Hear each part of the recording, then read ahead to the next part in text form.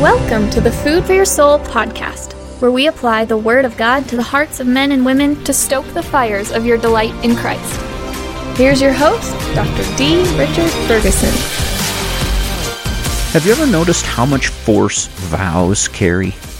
So often we'll hear a sermon or something and we'll say, yeah, I'm going to do that from now on. But if someone pressed you to make a formal commitment, you might hesitate. You find out how serious you really are about something when you're faced with a vow. At the end of today's episode, I'll suggest a vow you can take regarding your role in the church. So listen carefully, because no vow should ever be taken lightly.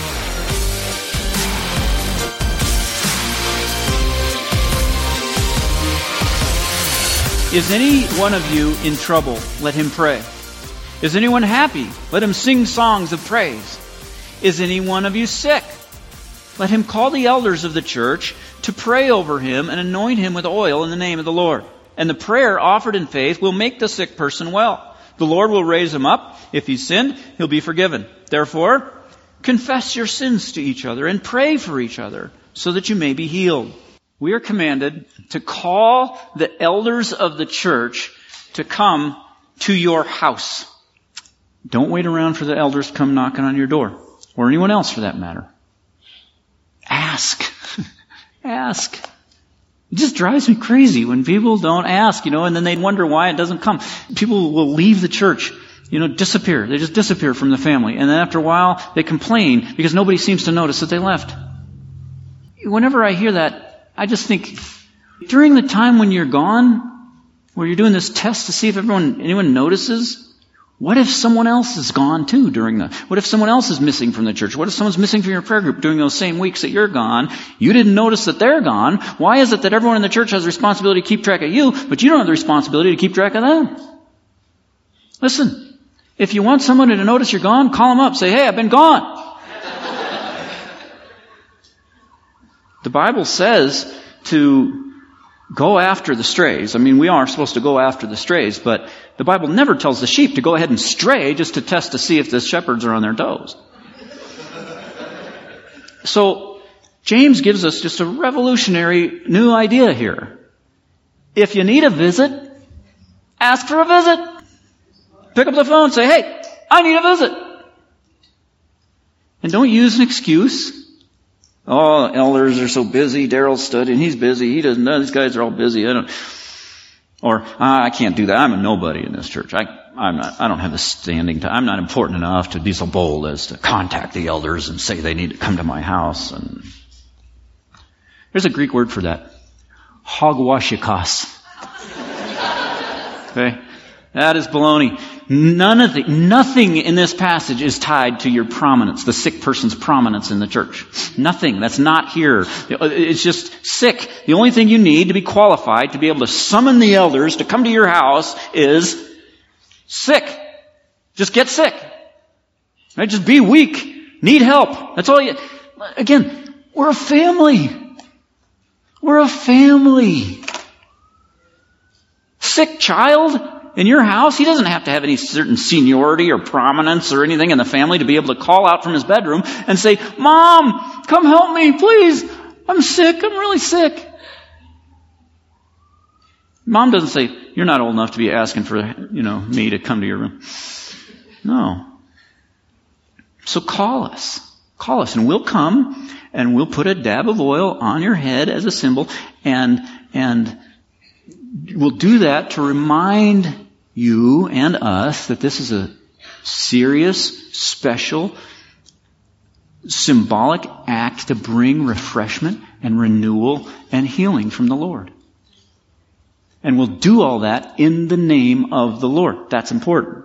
That part's important. We don't want to do it in any way to give the impression that there's some special power coming from the elders. This whole thing is in the name. I think that's the point of the oil and the point of in the name of the Lord. It all points to the Lord.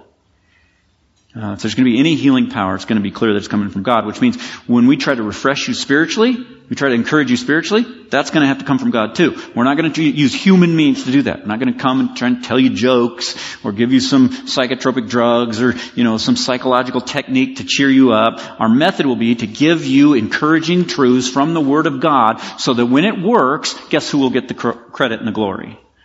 God will.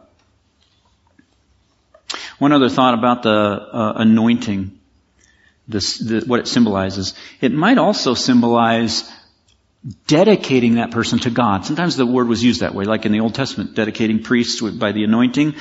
Also in 2 Corinthians 1:21, it says, He anointed us and set His seal of ownership on us and put His Spirit in our hearts as a deposit guaranteeing what is to come. So it may be that this is also a way of just taking this sick person and just dedicating the person to God. You're saying, oh, Lord, this person is looking to you. He's repented of his sins. He's looking to you as his source of help. And he's doing it in your prescribed way. And so we now, as your elders, as your under-shepherds, now place him in your hands so that you would restore soundness and health to his body and soul. Don't think that the anointing is unimportant just because it's symbolic. Right? Symbols are important. We need them. We need reminders. We always try to remember the cross all the time, right? But there's something about a physical reminder in communion that helps us do that. It just impresses it on our hearts in a greater way. Same thing with baptism. Before you get baptized, you already understand all the principles about being cleansed and being buried with Christ and raised with Christ. You understand all that, but when you actually physically, your body gets submerged in water in front of the whole church, that has a way of driving those principles deep down into your understanding. And so we need symbols. So we often pray for healing all the time, but when it's one of these situations, these special situations where you're going to call the elders to come to your house and pray over you, God wants that. He wants us to take that seriously. He wants it to be a special thing so He gives us this formal procedure to solemnize it and to mark in our minds these principles so that we don't forget them. And as we go a little further in the text, we'll see this isn't just your average ordinary praying for healing. This is something very special. Okay, take a look at verse 15. He says, the Lord will raise them up, and the prayer of faith will make the sick person well. Does that sound to you like 100% success promise? Like this will work. He'll be healed. Kind of sounds that way to me, but if that's the case, how do we explain sickness in the church? In the New Testament church, why did Paul leave Trophimus sick at Miletus? Why did Paul let Epaphroditus get so sick that he almost died? Didn't Paul read James 5? Why didn't he just call the elders of the church, anoint him with oil, and then problem solved? And what is this prayer of faith that James mentions? Is that just a normal prayer where you trust God, or is there something special about the prayer of faith? And what is the role of confession of sin? Why does he focus on that in verse 16? And if Elijah was a man just like us, why do his prayers raise the dead and control the weather, and my prayers can't even get a green light to last a few extra seconds?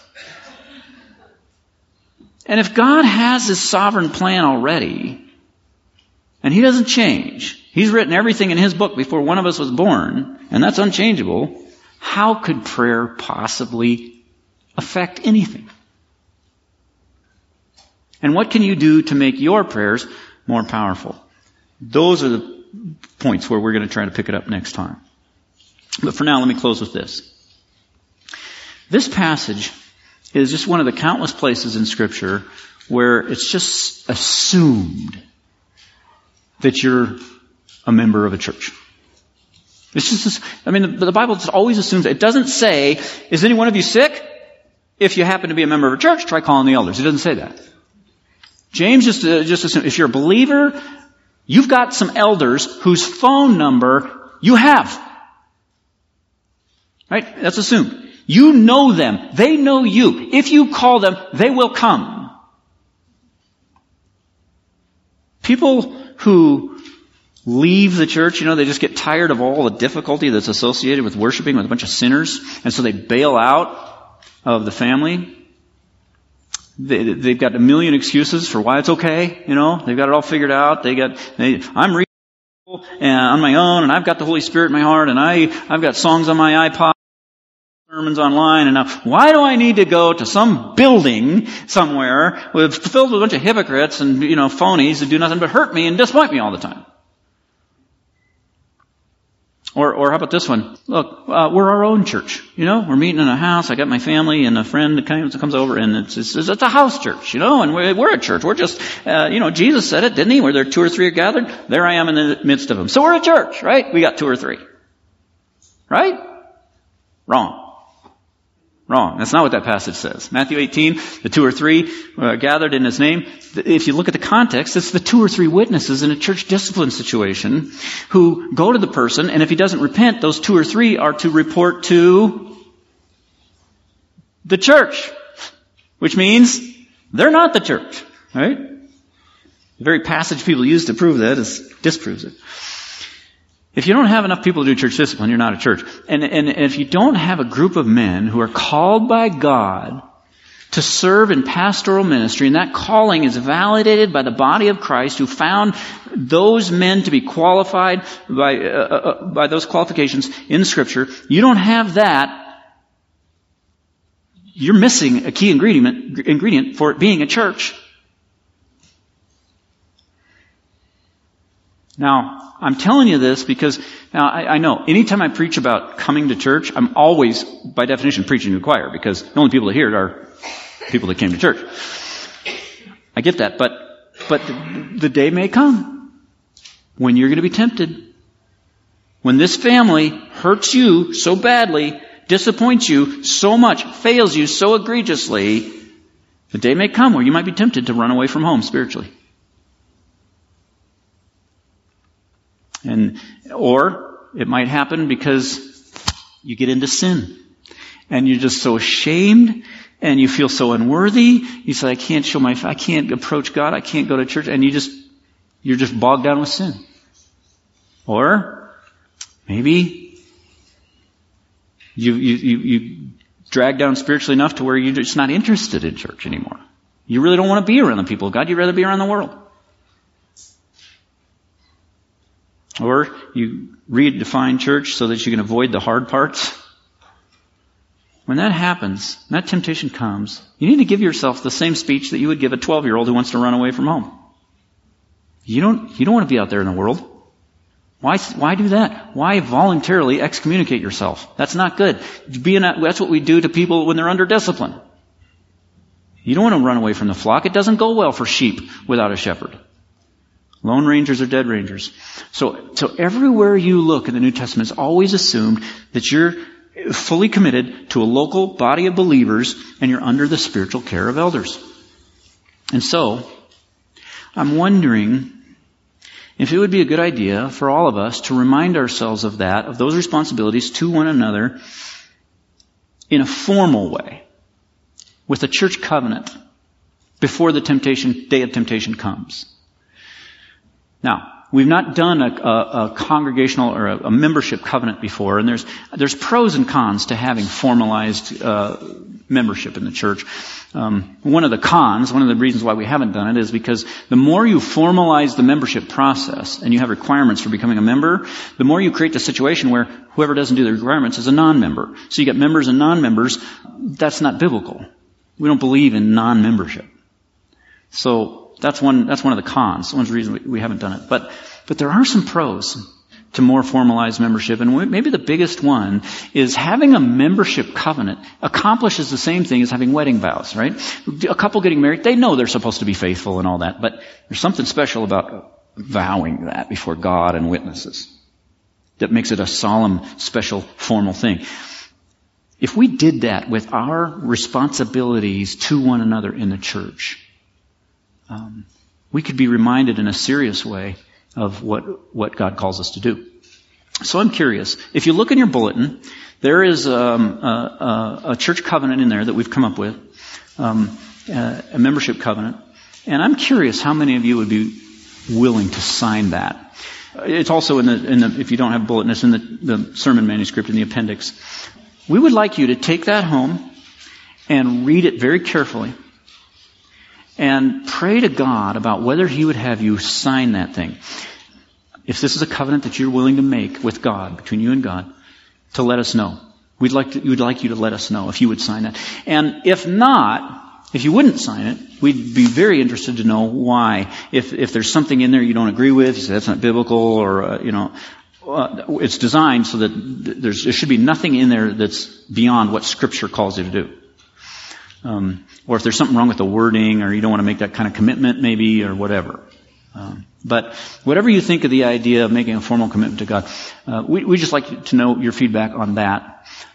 But whatever you think about that, make sure you understand this. I want to remind you of two things. First, your responsibility to the family of God. When you read that, let it remind you of the gravity of your responsibility to the church.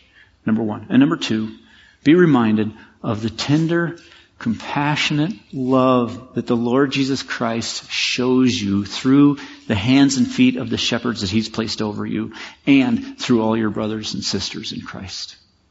Let's pray. Father, I'm so thankful for the way that you shepherd us. Oh Lord, there's a reason why the 23rd Psalm throughout the centuries has been our favorite. We love you as our shepherd. And we want to pass along that care and love to one another. Teach us, Lord, to be good members of your household.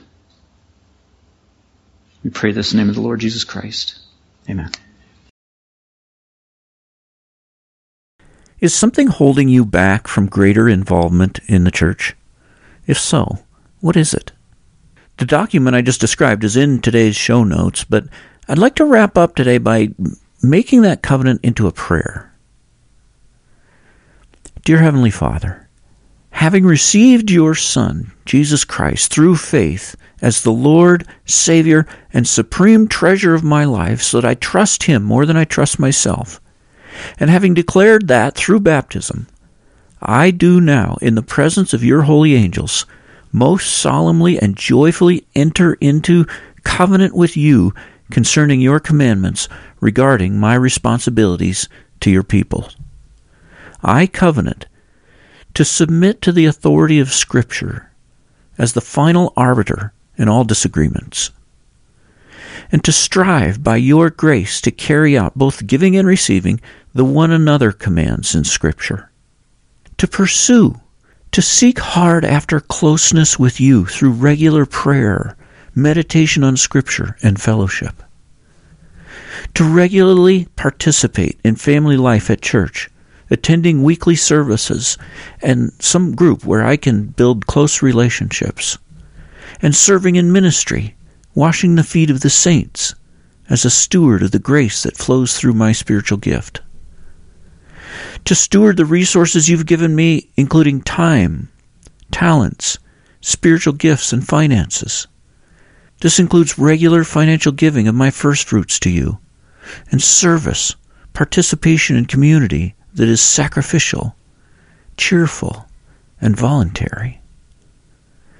By your grace, through the power of the Holy Spirit, I commit to strive for holiness in all areas of life as an act of worship to Jesus Christ. When there's an ongoing struggle, I will seek help through discipleship or counseling.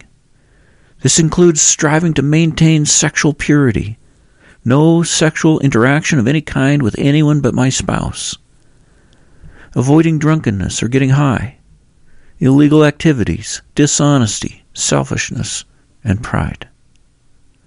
I will strive to guard the unity of the Spirit through the bond of peace, refusing to look down on or grumble against the leadership, other members, or circumstances.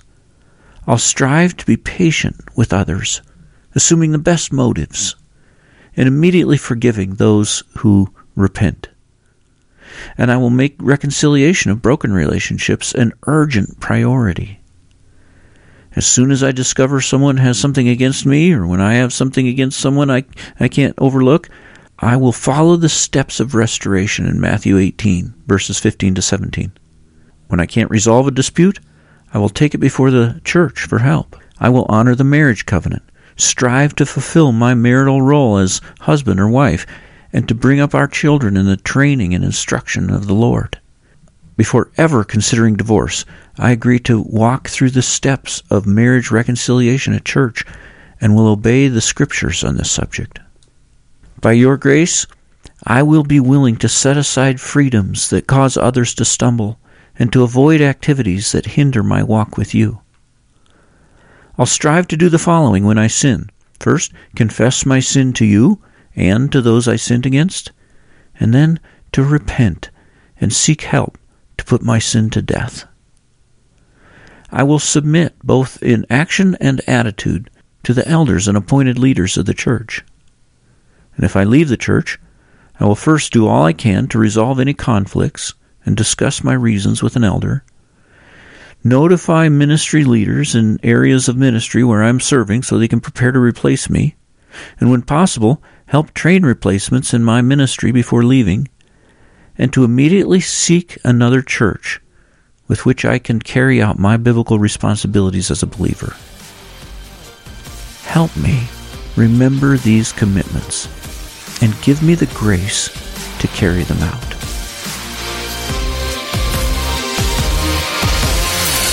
Thank you for listening. If you found today's episode edifying, why not share it with a friend?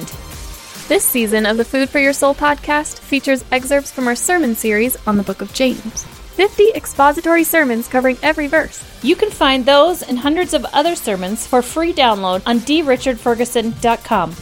And if you like listening on your phone, get our free mobile app. Install the Church One app from the Play Store and select Food for Your Soul. Until next time, rejoice in the Lord always and set your mind on things above, where Christ is seated at the right hand of God.